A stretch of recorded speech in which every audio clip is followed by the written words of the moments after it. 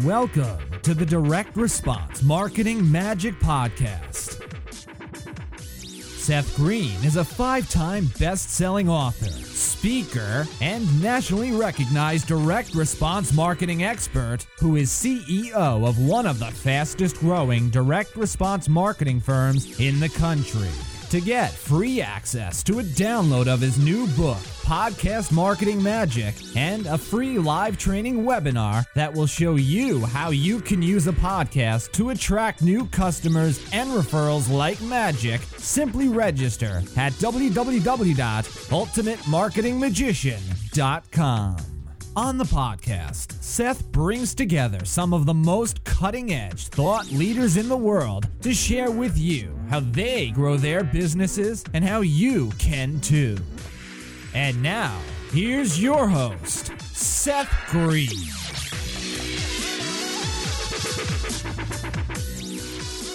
Welcome to the Direct Response Marketing Podcast. I am your host, Seth Green. Today I have the good fortune to be joined by Steven Shapiro of StevenShapiro.com.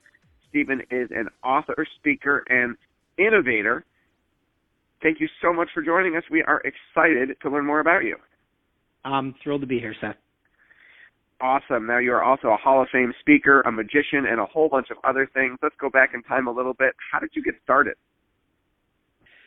So I think I was destined to be a professional speaker because in college, basically the only A that I got other than one course in probability was public speaking. So I think I was sort of destined to this. But I started off my career in management consulting. I started off with Arthur Andersen, which became Andersen Consulting, which became Accenture.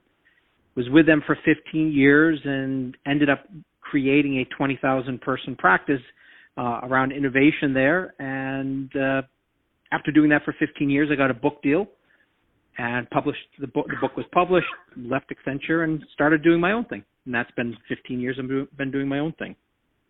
Absolutely incredible. How do you build a 20,000 person team?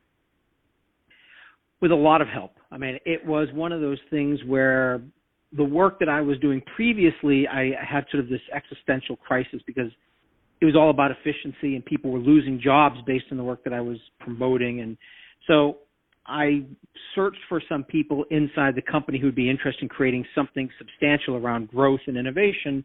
And the timing just happened to be perfect. There was a change in guard, and it was really just about a lot of conversations with a lot of people. And, you know, it's not like I magically created this thing. It was really, you know, other people who, you know, used their influence and their power to create it. And I then sort of was swept up on their coattails to bring forth the innovation content that we had developed. Awesome. That sounds incredible. Great coattails to be on. How did the book deal come about? Tell us about the book. Well, when you're, you know, leading a 20,000 person practice, publishers are interested because they look at the potential for sales. So while I was at Accenture, I actually got the book deal. The book deal was brokered by Accenture. And in fact, if you look at the copyright for my first book, Accenture is listed as the copyright owner. So it's one of those things where to me, it's about leverage. I mean, I guess when people ask me for some career advice and they're thinking about leaving a company to do something else, they look, have you really figured out how to leverage your existing relationships? Because I really do believe that the key to everything is who we know and how we leverage those relationships. And that's how I got the book deal. It would have been much more difficult if I weren't at Accenture. Of course. So talk about the book for our listeners who shame on them, don't know about it, haven't read it. Well, the first book is a good snoozer. It was called 24/7 Innovation, 300 pages of good sleep-inducing, heavy reading. But it was my first book. I'm proud of it just because it was a good amount of work. And then I've had books since then. So Goal Free Living, which is a book on how to have a life without goals. That was my second book. I then self-published a little book of big innovation ideas. And then my last two books were with Penguin. One is called Personality Poker, which actually comes with a deck of cards. And it really is how do you quickly understand how you contribute to and detract from the success of an organization. And then my latest book is Best Practices Are Stupid, which was also published by Penguin. I lost count. How many books is that? That would be 5. 5. You are a prolific author. How has the writing and marketing process of those books helped further your practice now that you're not at a giant organization? I think it's key to be getting your message out there in as many different ways as possible. So I was fortunate enough. Look, part of this, I will admit, I was a little lucky. So 20 years ago when I decided to focus on innovation, I chose a topic which at the time wasn't very popular. People never used the term innovation, and if they did, it was the equivalent of R&D and product development. So I chose a topic, a decade or more before it became popular, so I was able to build some momentum around that. I started blogging in 2004. I had a website in 2000. I started blogging actively in 2004. That was great. So, I think, books are just one of the many ways to get your message out. And, it gives you credibility. But I think the key thing is just, especially these days, publishers won't publish a book unless you have a platform. And so the key is not to look at the book as the thing which is going to make or break you, but rather to figure out how do you create a following so that you can get a book deal, not the other way around. That is excellent advice that we talk about all the time with our authors if they want traditional publishing, obviously. It used to be that the publisher would have a plan for you, a marketing plan for getting the book out there, and how they were going to use the book and market the book to help make you famous in your industry. And now it's the other way around. They won't even look at a book unless you've already got a platform, a following, and a marketing plan of how you're going to do it. And they expect the authors to do a whole lot more, the majority of the work. Yeah, here's the way I look at it these days, is whether you self-publish or you commercially publish, unless you're a very well-known author, all the work is going to be on your shoulders.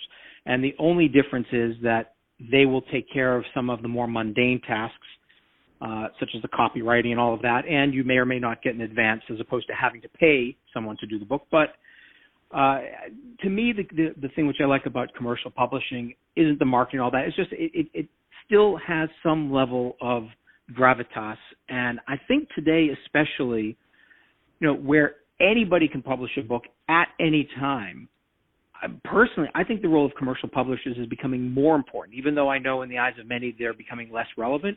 I think commercial publishers are more important now because when you have millions of books that are published every year, I think it's useful to at least have had a vetting process to say, this is a book that we're willing to put our reputation and our name and our money behind.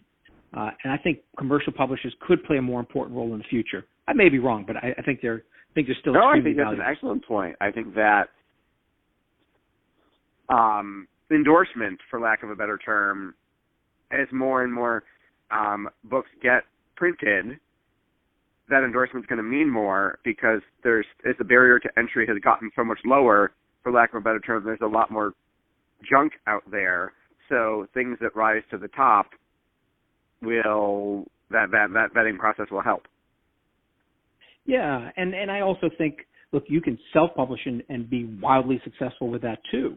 I think you could go down either path. I think they're just different paths. And I think, though, if you look at the percentage of self-published books that do well versus the percentage of commercially published books that do well, I would guess that the commercially published books on the whole, percentage-wise, do much better than self-published books, which 95% of them or 99% of them sell less than 1,000 copies over the life of a book. And so, that just gives you a little bit of statistic there.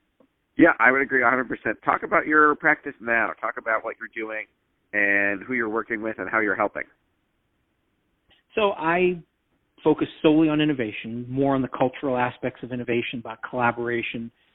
So it's not about the technology. And so what I do, a lot of my work are keynote speeches. I'll go in for an hour and a half. Sometimes with some of my clients, I will spend a full day with them.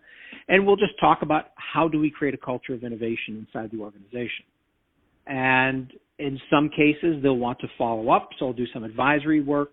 I have some really cool products that I've developed too. For example, Personality Poker is a card game that I developed, which some clients have had all their employees in the company go through it, and they use this as a way to help people understand how to communicate with them and how they're going to contribute to innovation.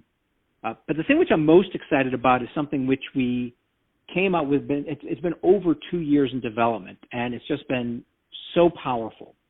I think one of the challenges that people have as a professional speaker is you leave the stage and people forget you very quickly. And so what I realized is I need to create something that's going to keep people engaged in my content after I leave the stage.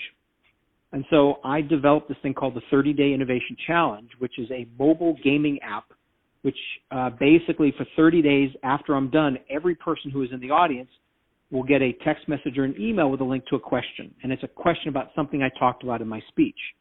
And they will get points for how accurately and how quickly they answer. And so there's a leaderboard, and each of the questions has a 1-minute video that describes why it's the right answer and why the other ones are the wrong answer. So it's micro-learning done with gamification on a mobile phone. And that is really cool. Yeah, some of my clients, we've had 95% participation of busy executives, 95% participation every day for 30 days. That to me is unheard of.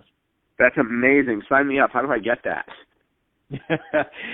Just go to 30dayinnovationchallenge.com and you can learn all about it. Awesome. With all of the, who is your ideal client? Anybody who is serious about innovation and is probably struggling with innovation to some degree. So it's somebody who's really hungry and again, I don't think of innovation as new products. I really think of it as a cultural shift where the company is agile enough to stay relevant. And so I work with mainly larger clients, larger companies, but I've got to say some of my best experiences have been with smaller, a few billion-dollar companies as opposed to the $100 billion companies where I see the impact in a much greater way. So, but basically any company that's hungry for innovation. Hungry for innovation. Let's talk, how do you keep innovating? How do you stay on the cutting edge? That's a fantastic question. Because here's one of the challenges, I believe, is that expertise is the enemy of innovation. And so the problem is if you're an expert on innovation, it's very difficult for you to innovate. And I do recognize that it gets very easy for us to get locked in our past ways of operating. So I do try to look at what are the pain points. Like, again, instead of saying I want to be a great speaker, to me that's the wrong question. It's like, how do I have the longest impact that I can with a client without me necessarily having to be there all of the time? Because I came from the world of consulting. So I'm always looking at the questions and the problems I'm solving. I spend a lot of time in hot tubs and because I find that just that relaxation, whether it's meditative or something like that, that helps me clear my mind a lot. So I'm really trying to just make sure I'm not, everybody, there's the expression in Silicon Valley about eating your own dog food. Well, I try not to eat my own dog food. I try not to believe my own hype. I try not to get too caught up in what I believe to be true. And I try to really just understand what's missing in the market and try to think about ways of solving that in ways that nobody else has. That is a great mindset and a great attitude to come from. I know that you are a voracious learner. What are 3 of the best books you've ever read that have had the most impact on your work, and you can't quote any of the 5 books you wrote? Yes, those would not be on my list. I would say one book, surprisingly, because it's not a business book at all. In fact, I'm not sure business books are the ones that have had the greatest impact on my business. But I would say one is Surely You're Joking, Mr. Feynman. Good book. Written by Richard Feynman, Nobel Prize-winning physicist. Laugh out loud funny, and to me it is just a great example of a genius. I mean, literally a genius who is also ridiculously creative in the way that he solves problems. And I recommend that book to everyone. So that's certainly number 1 on my list. I would say that from a personal perspective, I always loved Man's Search for Meaning by Viktor Frankl, just because I think that when we look at the work we do in our lives and the purpose that we have, it's really that meaning that we either give it or create for it that has us get up out of bed and want to do what we do. And so it's not a reality. It's a self-declared meaning. So I love that book.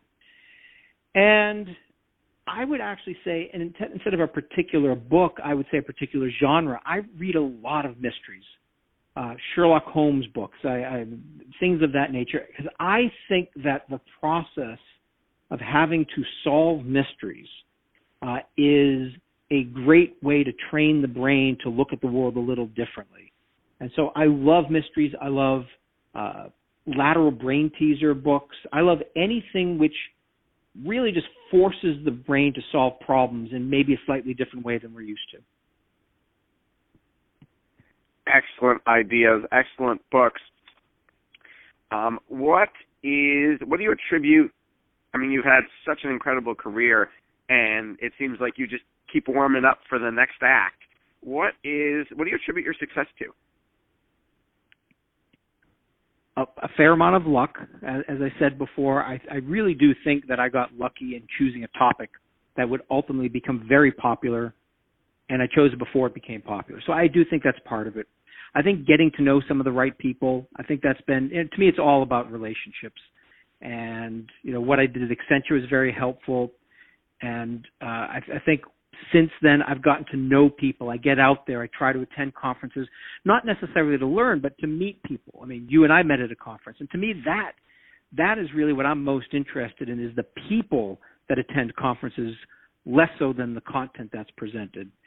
And I really just try not to be complacent with anything that I've developed. I mean, I'm always replace my website. Our new website's going up probably in about a week or 2 weeks, depending on how everything goes. And I just launched the last one, about a year and a half ago. And so I'm always just saying, what's next? What's next? What can I create? We're launching a new e-learning course. That's coming out probably within the next couple of weeks, 3 weeks or so. And I'm always, and I think actually the real key is in partnerships. What I realize is I can't do everything. So what I need to do is find people who do what they do exceptionally well. And I put my trust, my faith in their hands, and I develop partnerships that ideally don't cost me a lot of money. So I try not to spend too much money of my own money getting something developed, but I'd rather have someone else who becomes excited about my vision of how to create something. They're willing to create it, and then they take a slice of it. So my upfront money might be a lot less out of my pocket, but in the long run, I think I do much better. I would say that your long run has definitely proven that to be true, and that business model is working incredibly well for you. What should I have asked you that I haven't thought of? Oh, okay. What else do you want our listeners to know? Well, I guess one of the things which I'm a big believer in, and it'll come back to something that I said before, which is expertise is the enemy of innovation. I think here's the problem that I think most people have when it comes to professional development is they spend way too much time in their area of expertise. So we go to conferences, we read books, we watch videos, and we hang out with people who are similar to us. They're in pretty much the same field. And I talk about this concept called purposeful tangents. And purposeful tangents are basically where you learn from people who aren't in your area of expertise, but they're tangential, they're adjacent. So, for example, I've spent the last 20 plus years working in the field of innovation, but I don't attend innovation conferences. I speak at them, but I don't attend them because, to me, I've not seen a lot of innovation in the world of innovation over the past 20 years. And so I spent a lot of my time studying neuroscience, studying psychology, studying sports performance, and my latest love is magic. So I've really dedicated a good percentage of my spare time to studying magic, studying the way magicians operate.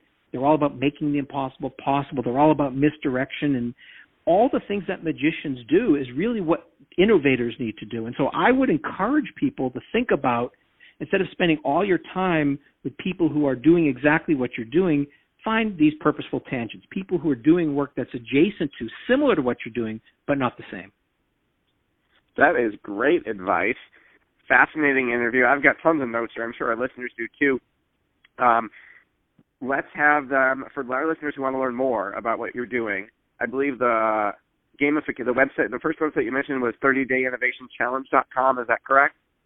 That's correct. That's 3030. So 30-Day Innovation Challenge will take you to the game. If you want to learn about personality poker, you go to personalitypoker.com. And if you just want to learn about me, my other books, and everything else, it'd be steveshapiro.com. And that will give you everything that you wanted to know about me. All right, Stephen, thank you so much. Thanks, everybody, for listening. We greatly appreciate your very valuable time. Thank you again, Stephen, for joining us today. It was my pleasure, Seth. Thanks so much. This podcast is a part of the C-Suite Radio Network. For more top business podcasts, visit c-suiteradio.com.